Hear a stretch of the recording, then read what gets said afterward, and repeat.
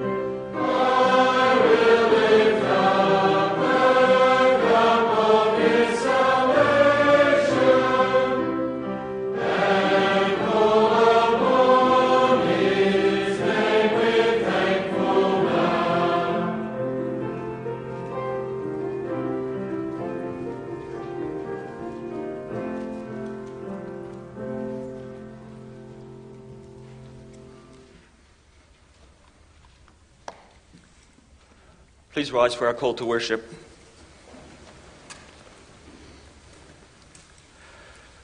This afternoon, our call to worship comes from the words of Psalm 34, where it says, "I will bless the Lord at all times. His praise shall continually be in my mouth. Let my soul make its boast in the Lord. Let the humble hear and be glad. O magnify the Lord with me. Let us exalt his name together." And it's as we gather here this afternoon that we come indeed to exalt his name and to magnify the Lord. So let's together confess that our help is in the name of the Lord, the maker of heaven and earth. Receive God's greeting to you this afternoon. Grace to you and peace from him who is and who was and who is to come. And from the seven spirits who are before his throne. And from Jesus Christ, the faithful witness, the firstborn from the dead, and the ruler of the kings of the earth. Amen. Let's sing to our glorious God the words from Psalm 62, stanzas 1, 3, and 4.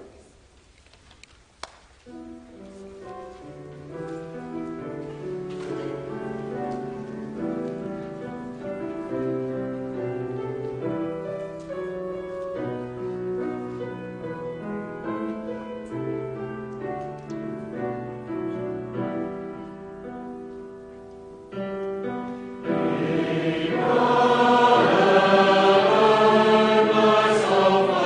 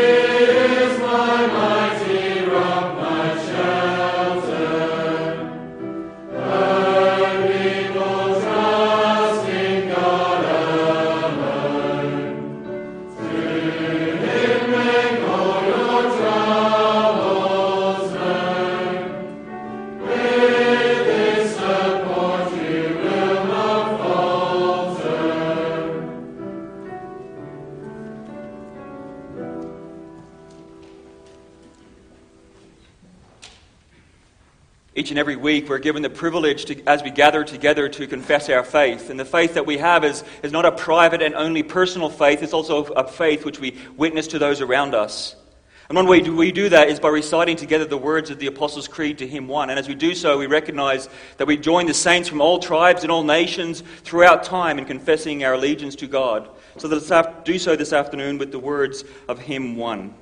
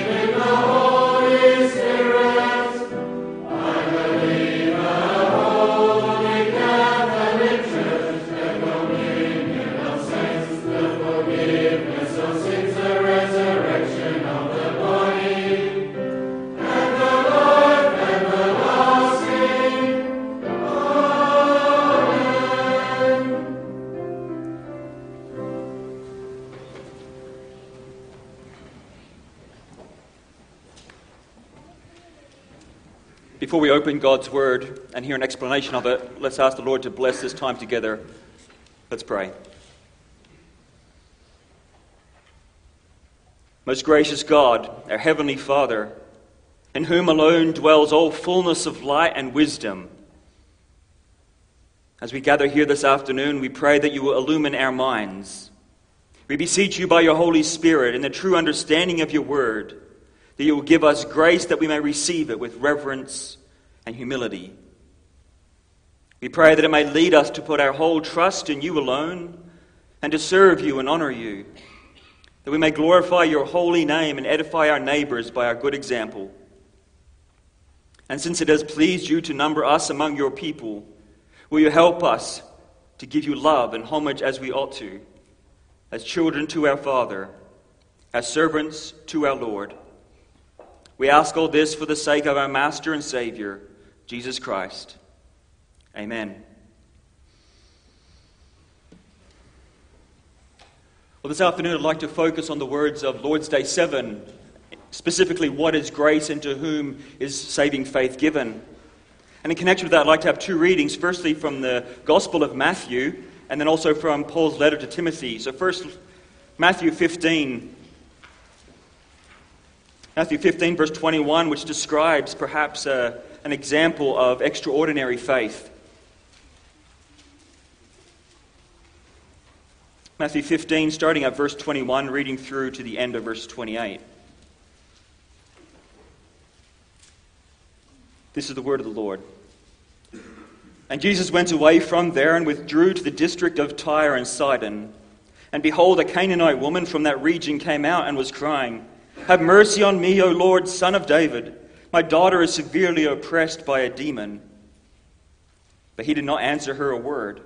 And his disciples came and begged him, saying, "Send her away, for she is crying out after us."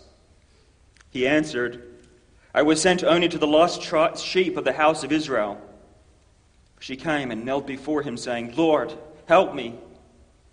And he answered, "It is not right to take the children's bread and throw it to the dogs."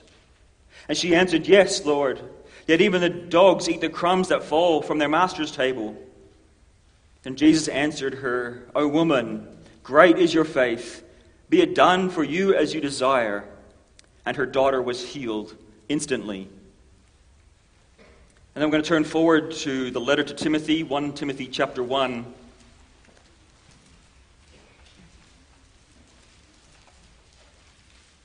1 Timothy chapter 1, we're going to read at verse 12, which describes Paul's conversion, as it were.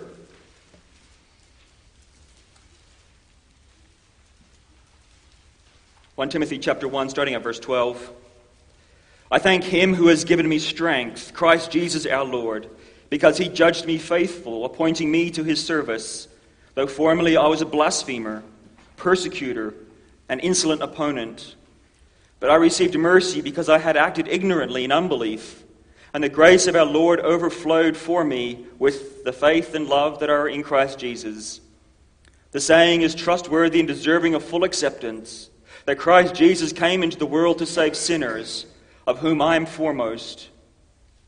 But I received mercy for this reason, that in me, as the foremost, Christ Jesus might display his perfect patience as an example to those who were to believe in him for eternal life. To the King of the ages, immortal, invisible, the only God, be honor and glory forever and ever. Amen. So far from our scripture readings, as we prepare for the listening of it, let's sing together from Psalm 87, stanzas 1, 2, 3, 4, and 5.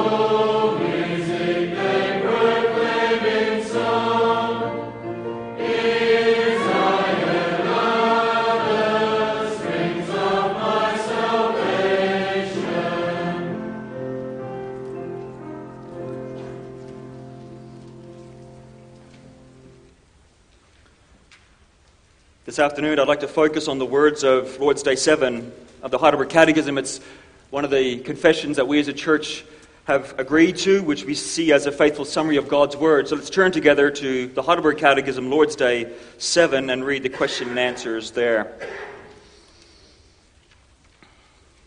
Lord's Day 7, question and answer 20. Are all men then saved by Christ, just as they perished through Adam? No.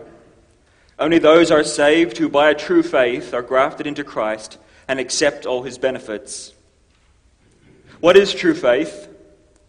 True faith is a sure knowledge whereby I accept as true all that God has revealed to us in his word. At the same time, is it a firm confidence that not only to others but also to me God has granted forgiveness of sins, everlasting righteousness and salvation out of mere grace, only for the sake of Christ's merits. This faith the Holy Spirit works in my heart by the preaching of the gospel. What then must a Christian believe? All that is promised us in the gospel, which the articles of our Catholic and undoubted Christian faith teach us in a summary. What are these articles? And then follows the Apostles' Creed as we've just sung them together in hymn 1. So far from our confessional reading this afternoon.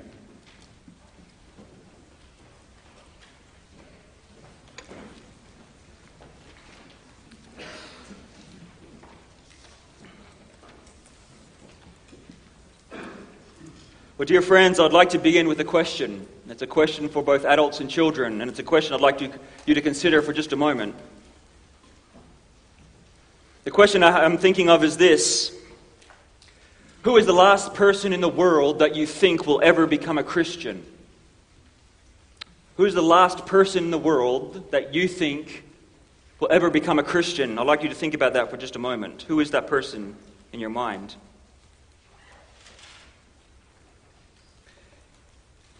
You see, it's possible as we think about a question who this person might be, it's possible that we can think of people in the world. There are some people in this world who make media news regularly who may be very unlikely in our minds to become a Christian. There's leaders of countries that perhaps we think are unlikely to become a Christian. There's people in movies or in the Hollywood that we think might be the most unlikely person to become a Christian. But I think for most of us, as we think about this, we're going to think of someone probably closer to home. Perhaps that person that's most unlikely for you is someone that's close to you and someone that you know. Perhaps it's dad or a mum, an uncle or an aunt. Someone who's wandered away from the faith and left the Lord. For some of us, perhaps it's a sibling that's left the faith. Perhaps for others, it's a friend who refuses the claims of Christianity as we approach them time and time again. Perhaps it's someone close to you that will be unlikely to become a Christian. Or perhaps this afternoon, as you think about that question, you think of yourself. Perhaps you yourself are the most unlikely person to become a Christian, maybe. Perhaps you doubt the truth claims of Christianity to be true. You doubt whether God is real, whether God even exists. Maybe that you doubt yourself that you are somehow too far alienated from God and there's no way in your mind that you could be reconciled. Perhaps there's sin in your life that you feel excludes you somehow from God's grace. Some hidden sin or some well-known sin or some big sin that somehow you think is beyond God's grace. Perhaps there's a sin of abortion.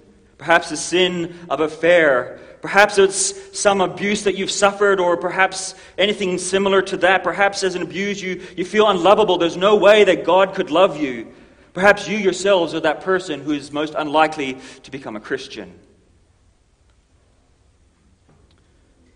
A few years ago I had the privilege of going to Scotland, and while I was in Scotland I met a local church planter there. His name was Mez. And while I was there, I sat down with Mez and had a talk to him about a book that he was just about to publish. It's a book called The Creaking on the Stairs. You probably haven't heard of the book. Mez is now a pastor in the church. But in the book, he details his struggles, his immense struggles, to find faith in God despite and through his childhood mistreatments. In his book, he writes of the hurt that he received from his stepmother and her friends time and time again. And he recounted when he found out that she had passed away, when he found out that his stepmother had passed away, he said there was a sense of joy at her passing. He writes in the book, he said, "I wanted to rejoice in the belief that she will face the judge of all the earth for her crimes against me." He said, "I want to revel in the thought that she is having her own spiritual Nuremberg moment before God Almighty right now," he writes. God had caught up with her and her sins were about to be found out and brought into terrible and perfect light.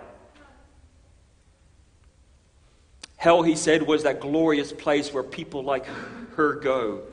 People that terrorize others and live such a horrible life. And she, he imagined, would be right there. But as I chatted to him and as I flicked the next chapter in his book, the next chapter is titled, "The Terrible Reality of Heaven." And he continues in his book, he says, "Maybe she did change at the end. An awful thought crosses my mind. What if she, like me, found the true forgiveness and faith in Jesus Christ? No, surely not. God would not do that to me. He's on my side, right? He wouldn't let me down by saving my chief tormentor, would he? Imagine that," he says. The question that this author was dealing with, and the question which bothered him at the time was this: heaven is not for people like her, is it? Is heaven for that person that you were thinking of? Is heaven the place for you? Is true faith in Jesus Christ, is that enough, given all that she's done, if all that you have done? If she was grafted into Christ at her death, and now she's with Christ in heaven, praising God, is that true? Is that what we believe? Is faith enough for salvation? And in a sense, what the author Mez was struggling with is a reality that we confess in Lord's Day 7 that we just read together. Question and answer 20. Who is saved? And on the basis of what is someone saved? So this afternoon, I'd like to focus specifically on question and answer 20 of our Heidelberg Catechism. Are all men then saved by Christ just as they perished through Adam? No. Only those who are saved who by a true faith are grafted into Christ and accept all his benefits. And if you're new here this afternoon, or if you're new to the Christian faith, and perhaps you're wondering, how ever in the world did we get to such a question as this? It's helpful just to rewind through the Catechism and see where we're at. If we had been progressing through the Catechism, we would have started at Lord's Day 1 at the beginning. And Lord's Day 1 brings us face to face with our sin and in our misery. From where do you know your sin and misery? From the law of God. And we confess in Lord's Day 2 that we are totally inclined to hate God and to hate our neighbor. We're dead in our transgressions and sins. There's no hope for any of us without the saving grace of God. That's what we confess in Lord's Day 3. All women, all men, all children are spiritually dead unless they are regenerated by the Holy Spirit. We see that in question and answer 8. But then we also confess that God is the judge of all the earth. He will not simply overlook sin. We see that in Lord's Day 4. He will not let rebellion go unpunished at all. God is too holy to turn a blind eye to our rebellion and our wrongdoings. And God's good character demands that all our sins must be paid for. We went through that in Lord's Day 5 together. And in a sense, that leaves us as mankind in a hopeless position. We're all dead in sin, deserving of death, and God will not overlook any of our transgressions. And then we come to Lord's Day 6. And in Lord's Day 6, we come to realize that there is, as it were, a rescue ship on the horizon. There is a deliverer. There is a Savior. There is someone who will come and rescue us. There is a mediator, the Lord Jesus Christ. He's the person that we confess in Lord's Day 18. Who is that person? our Lord Jesus Christ. That's the good news of Lord's Day 6, that there is salvation through Jesus Christ. There is hope. The rescue boat is, as it were, on the horizon. And then as we come to Lord's Day 7 this afternoon, the question is then this: how many are going to be saved? If Jesus Christ is the mediator, how many will he save? Is it true that everyone that has died is also everyone that will live? Is there a 1-to-1 ratio? All are saved. All have sinned and all are saved. Is that the correlation that we need to think about? Who is saved? How much of humanity? Does God, through Christ, save everybody without distinction? And the simple answer that the Catechism gives us is no. No, not all people are saved. Only those who are saved, who by true faith are grafted into Christ and accept all its benefits. And so this afternoon, as we have some time together, I'd like to consider the two responses to the truth that Lord's Day 7, question answer 20 bring to us. With this theme, salvation through Jesus Christ. And I'd like to look at 2 points. Firstly, by true faith alone, with a question mark. And secondly, by true faith alone, with an exclamation mark. Salvation through Jesus Christ. And firstly, by true faith alone. So question 7 says, are all men then saved? And it's possible that some will hear that this afternoon. That they will hear this no that the Catechism gives. And it's possible here that they might even applaud this answer of no. They might celebrate this truth. Not all people are saved. Amen. That's great news. There are some terrible people in this world that don't deserve to be there, and I'm glad that not all people are saved. Perhaps you might hear yourself in that. But after a short answer of no, the Catechism gives a further explanation. It says, only those who are saved, who by true faith are grafted into Christ and accept all his benefits. And it's interesting to note what the Catechism doesn't say firstly. It doesn't say as all those who are saved, who by true faith plus obedience to Christianity and God for 6 months is required. No, it doesn't say that. It doesn't say that we have to have true faith and keep all the commandments religiously. Of course, it's very important, but that's not what the Catechism says. Nor does it say that it requires going to church regularly and living a good life. And of course, all three of those things are necessary. But the Catechism says that it's true faith that's required. True faith is the essential ingredient to being saved. Without true faith, no one can be saved. And that's what's confessed in this question answer 20. And so it's good to stop here for a moment and pause. Faith alone is enough to save. And can God again give that faith to anybody? Can God give that saving faith to any person, whoever they are and whatever they have done? That's the question that my friend the pastor from Scotland was wrestling with. Does God give this gift of faith? Does he give it only to good people? Only people who are born in the right family? Or does he give this gift of faith to any person without distinction? I'm reminded of a verse from an old hymn. The hymn is, "To God be the glory." I'm sure many of you know it. And there's one of the verses that I find particularly jarring in there. "O perfect redemption, the purchase of blood, to every believer the promise of God, the vilest offender who truly believes, that moment from Christ a pardon receives." Isn't that amazing in that verse? Who is saved? Well, the hymn says, even the vilest offender that truly believes is one that's saved.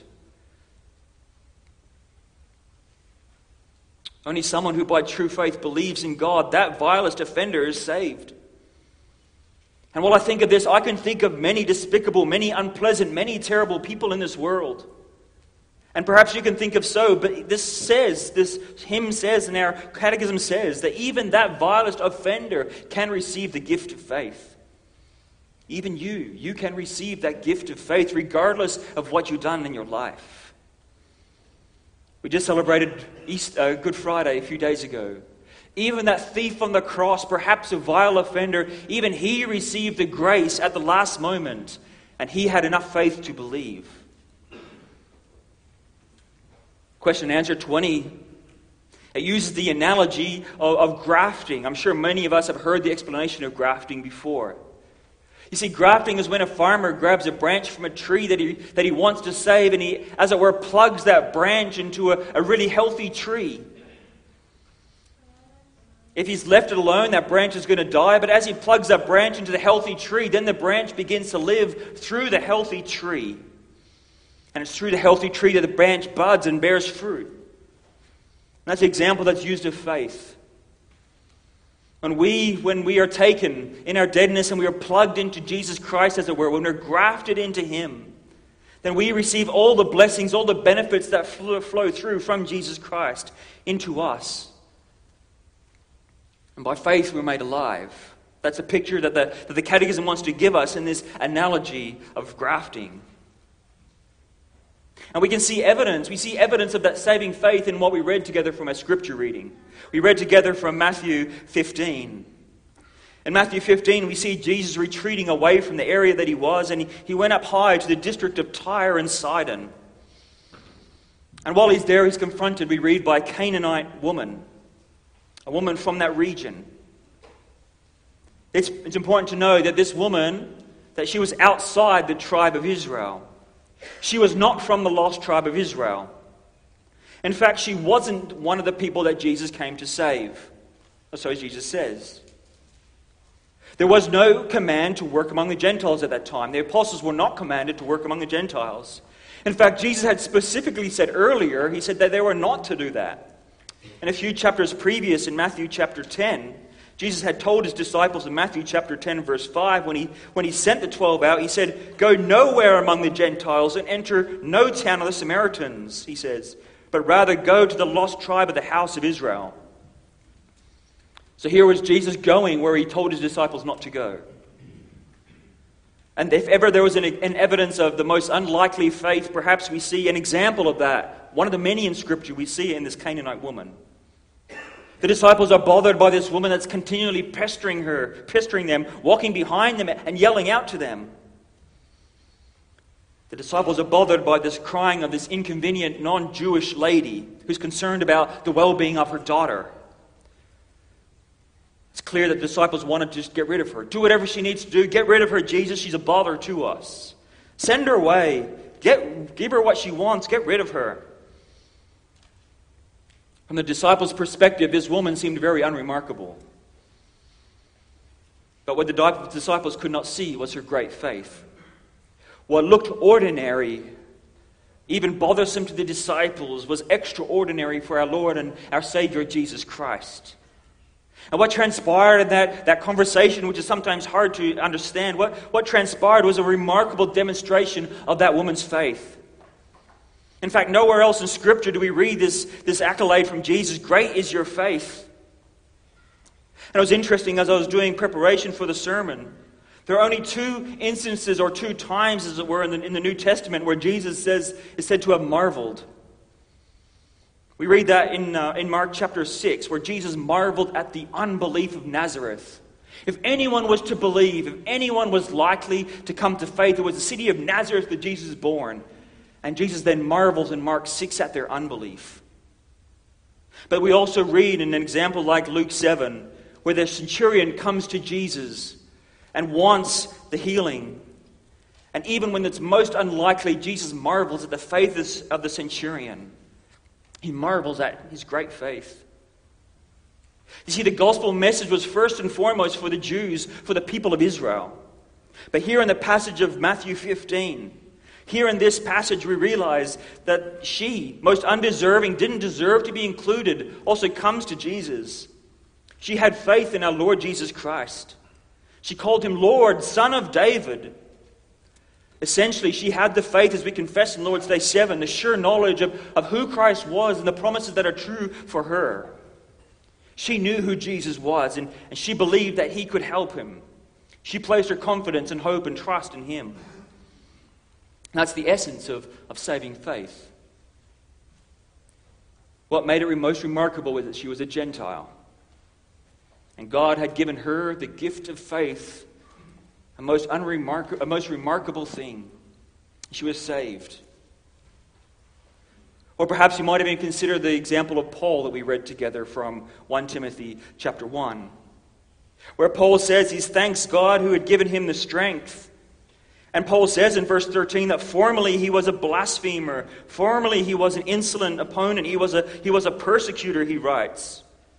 And Paul there is referring back to his conversion story.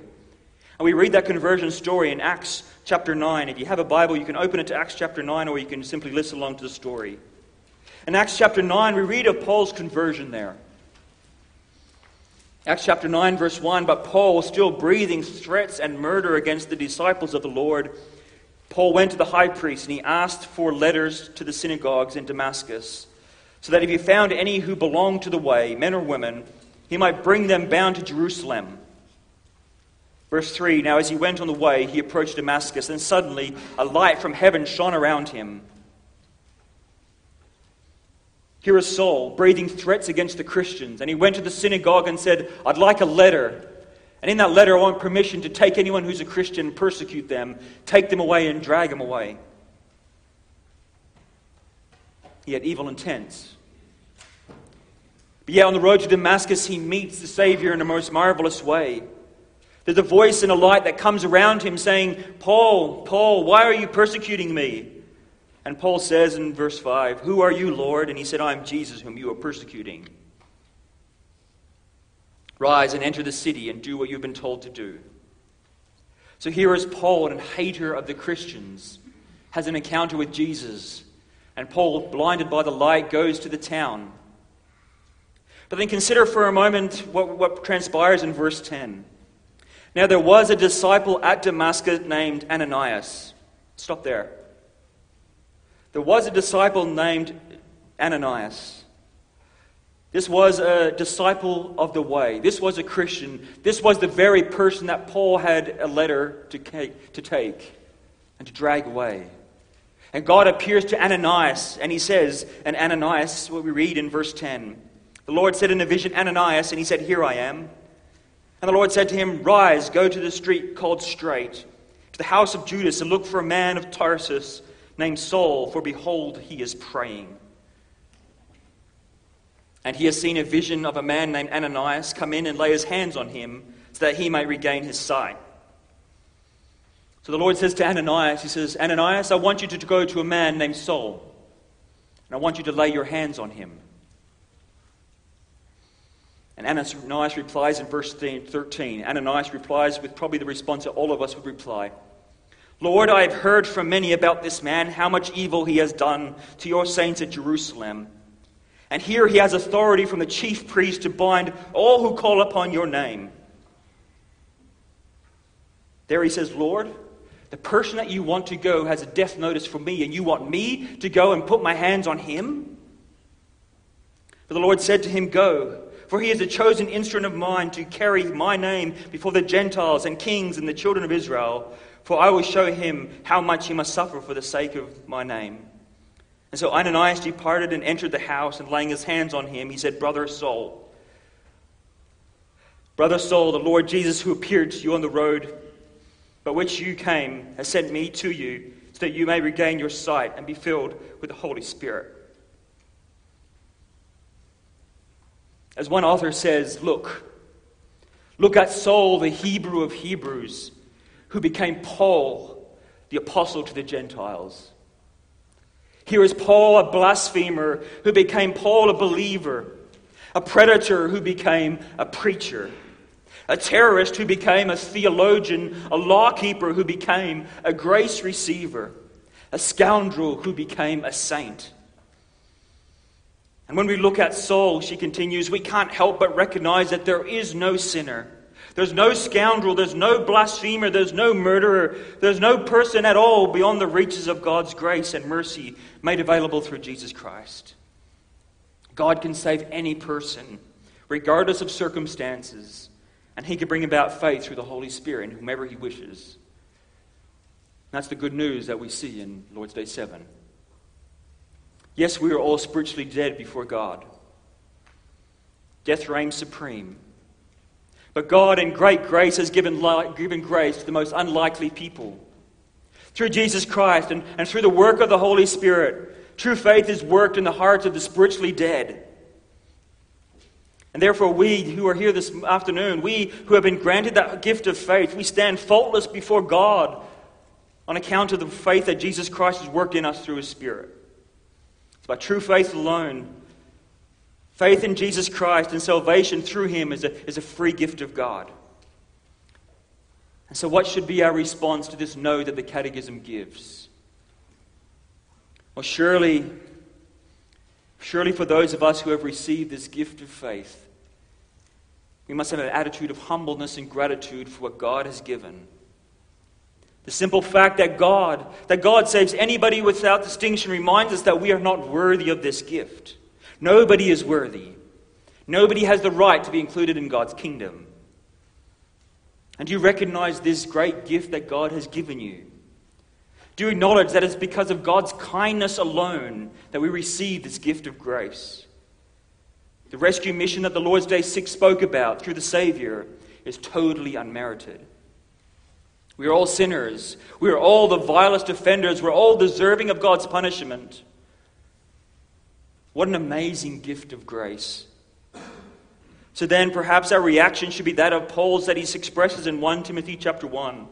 To the King of ages, immortal, invisible, the only God, be honor and glory forever and ever. We are saved by true faith alone. That brings us to a second point, by true faith alone.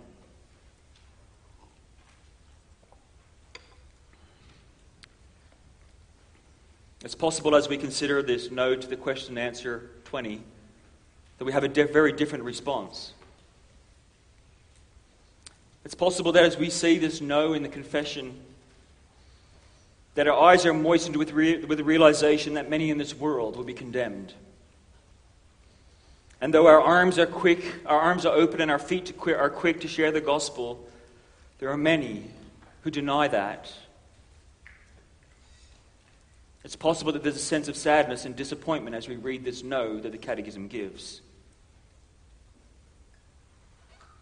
It's possible as we think of this that we recognize, as we confess in Canons of Dort, chapter 1, Article 4, that the wrath of God rests on those who do not believe. The question is, do we recognize that the wrath of God is coming? There is a coming day of wrath when all the righteous, there is a coming day of wrath and righteous judgment of God. Everybody, Paul says, everybody will have to give an account to God. And there are only two verdicts, there are only two sentences, guilty or not guilty. Eternal life for some and eternal death and punishment for others. Not all are saved. And so what should be our response to the fact that not all are saved? Well, perhaps the first response should be one of evangelizing. Question and answer 21 of Lord's Day 7 concludes with this fact that the Holy Spirit is worked in my heart by the gospel. That faith is worked by the Holy Spirit in my heart through the gospel. It's only through God's word and the saving power of the Holy Spirit that one is given faith. And if it is true then that God can save anybody regardless of their background and regardless of their race, regardless of gender, regardless of class distinction or whatever the case may be, if that is true, and if salvation comes through the Spirit and the Word, then it must be the priority of the church collectively and us individually to bring the gospel to all people. And that's exactly what we confess in the Canons of Dort. Again, Canons of Dort, Chapter 2, Article 5. You can find it on page 573 if you want to follow along. Canons of Dort, Chapter 2, Article 5 says this. It has a title, The Universal Proclamation of the Gospel. And it says there, the promise of the gospel is that whoever believes in Christ crucified shall not perish, but have eternal life. This promise ought to be announced and proclaimed universally and without discrimination to all peoples and all men to whom God in His good pleasure sends the gospel, together with the command to repent and believe. Did you get that line? That this gospel is to be proclaimed universally and without distinction to all men? It's an echo of what we confess, what Christ said in Matthew 28. Go therefore and make disciples of all nations, baptizing them in the name of the Father and the Son and the Holy Spirit, teaching them to observe all that I've commanded you. Dear friends, the church collectively and the believers individually, we are the means by which God uses to bring about faith in others that do not yet know Him. And since God's grace is indiscriminate to whoever, then so also must be the proclamation of the gospel to whoever. It must be announced, proclaimed universally without discrimination to all people. And as I reflect on my own life and my own context in Hamilton, and perhaps this is true for you here as well, I think there's work that we have to do in an area like this. As I reflect on my own life, and perhaps as you reflect on yours, and even as a church perhaps, isn't it true that so often we do discriminate? That sometimes we do discriminate who we share the gospel with? Isn't it true, and regrettably so, that so often the gospel message is not communicated with all people? And that sometimes I even myself prefer to pass by the vilest offender? Perhaps even as I myself reflect on the truth that we've confessed in question and answer 20, that I need to reconsider even this. That as a means by which God can bring grace to others, that I am diligent to share the gospel message with anybody and everybody I come across. Our response to this question and answer must embolden us somehow, each in our own context, each in our own situation, to go forth and be a witness of the gospel for Jesus Christ. And so maybe that means that we have to interact with that person at work that has colored hair and is awfully weird.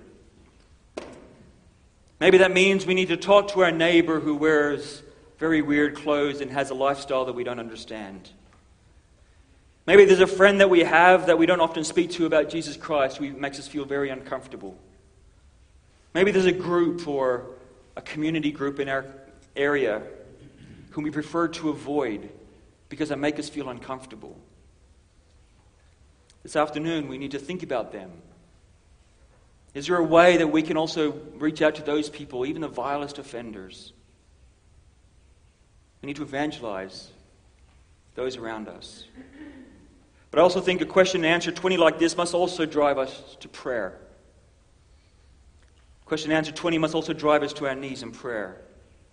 We should be diligent in prayer before God, humbly appealing that God would also give them the gift of faith to others as He has given to us. We need to pray boldly, knowing that no one is outside God's saving power. God can save any without distinction. We need to pray for our neighbors that we interact with, our work colleagues that we engage with. We need to expand our circles and pray for your community here in Southern River and beyond. We need to pray for the city of Perth and the world and the nation that we are in. We need to pray that God will grant saving faith even to those that disgust us, even to those that have offended us and even hurt us. We need to beg for God's grace and mercy to those indulging in sexual sins, those who are lost in other religions, those who are struggling with gender identity, those who are homosexuals and blasphemers and persecutors and murderers and abusers and the like. We need to pray. We need to pray for God to work faith in them as well. And if we understand the great gift that we have, then we will want to share that with others in a humble yet earnest heart. Just as the Lord is patient, not wishing that any should perish, so we should also have the same hearts and hands, eager to share the good news of salvation to all peoples and to all types. I'm reminded of the words that our Lord spoke in John chapter 17. John chapter 17 is often referred to as the high priestly prayer. And in John chapter 17 we see Jesus praying. And it strikes me in verse 9 and 10 where Jesus says, I am praying for them, those whom the Father has given me. He says, I am praying for them. I'm not praying for the world, but for those whom you have given me, for they are yours. All of mine are yours, and yours are mine, and I am glorified in them. So Christ is praying for all those that are the Father has given him. But he says later on in verse 20, he says, but I do not ask for these only, but also for those who will believe in me through their word, that they may all be one, just as you are, Father, in me and I in you. Father, I desire that they whom you have given me may also be with me where I am, that they may see your glory that you have given me. And I imagine in a situation like this that Jesus is not just praying for those immediately around him, but Jesus is also praying for Paul. Paul at the time, a blasphemer and abuser who would one day become Paul the Apostle. And so the question is for you, perhaps this afternoon, who's on your prayer list? Perhaps you can expand your prayer list to someone that has hurt you. Perhaps you can expand your prayer list to people that have ignored you. Perhaps you can expand your prayer list to people that have left the faith. Or even then that person that you thought was the most unlikely person to become a Christian. Dear friends, Jesus Christ came into the world to save sinners. God saves anybody without distinction, anybody without merit. The Apostle Paul, he's proof of that. The Canaanite woman that we read in Matthew 15, she's proof of that. We are all here sitting together, are proof of God's undeserved grace. Indeed, any who have received the gift of faith are proof of that. No one could have ever made it apart from the sheer mercy of our Heavenly Father. He welcomes the weakest, the vilest, and the poor. And though our sins are many, His mercy is more.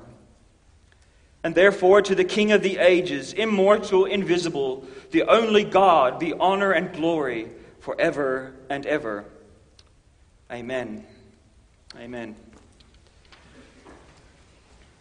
Let's sing in response from hymn 28, stanzas 1, 2, and 3.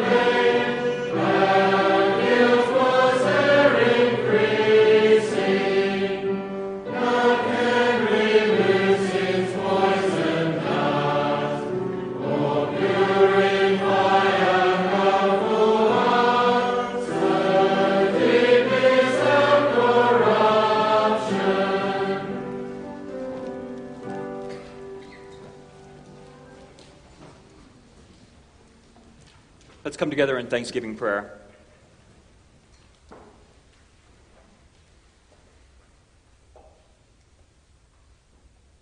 As we bow our heads again, Father, this afternoon, we want to acknowledge how deep your love is for us, how vast beyond all measure, that you should give your only Son to make a wretch his treasure.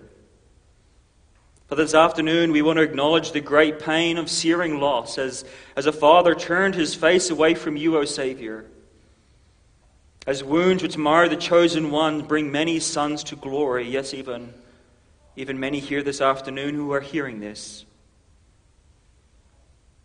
And Father, this weekend, also this weekend, as we had the opportunity to behold you, our Savior, upon a cross, and acknowledge our sins were upon his shoulders, ashamed we hear our mocking voices call out among the scoffers. Father, we acknowledge that it was our sins that held him there until it was accomplished. And it was his dying breath that has brought all of us life. And Father, we know that it is finished. Father, we thank you for the great grace which you have shown to so many of us. And Father, we pray that you will continue to work that gift of grace in all of us here. That your Spirit may go forth from the Word and through into our hearts and transform all our hearts and minds and lives, that we may become children of you. Lord, we pray that you convict us of this truth, and where we struggle, we pray that you will give us confidence in this too. And Father, we also want to pray for those around us. There are so many in our community that are walking in darkness. There's so many, even in our own friendship circles, perhaps in our own families, who are wandering far from you. So this afternoon, Father, we want to pray for them also, that you will also give them the gift of faith as you've given to many of us. That you work powerfully through their Spirit and transform their lives and hearts as you have ours. And Father, we pray that you will do mighty works in their name, in their hearts as well. And so, Father, as we come to you this afternoon, we acknowledge that we will not boast in anything, no gifts and no power, no wisdom. But we will boast in you, Jesus Christ, our Savior, and his death and his resurrection. Father, why should we gain from his reward? A question that we often cannot give an answer. But we thank you, Lord, for the assurance, even again this afternoon, for the true knowledge that you and your wounds have paid for our ransom. And so, Father, we pray, will you bless us as we go into this week ahead? Give us boldness and diligence and the desire to reach out to those around us through a phone call or a message or a coffee or whatever the case may be. Will you give us also the boldness that we need to deal with those close to us? We can share the love also in that regard. And Father, we pray that you will help us in our prayers for this too. We can also bring before you those who have also left you. For the prayer as we consider this, will be also gracious to us in our weaknesses. Father, go with us, we pray, for the remainder of for the week ahead. Will you bless us in all our endeavors? We pray that whatever we do may be done to your honor and your glory. We pray this in Jesus' name alone. Amen.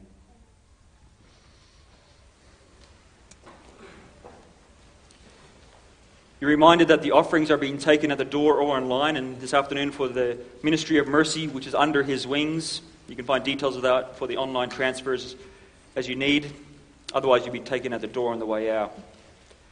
Let's then sing in closing from hymn 28, stanzas 5, 6, and 7. We'll do that standing. Hymn 28, 5, 6, and 7.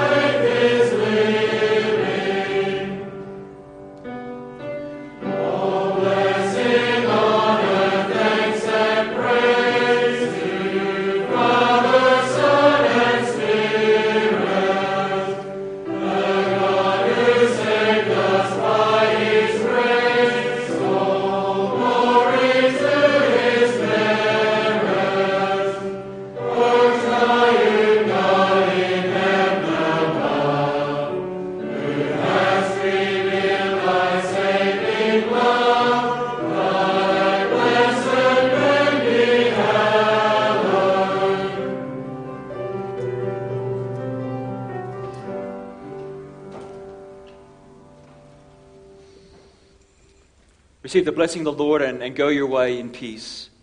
The Lord bless you and keep you. The Lord make his face to shine upon you and be gracious to you. The Lord lift up his countenance upon you and give you peace. Amen.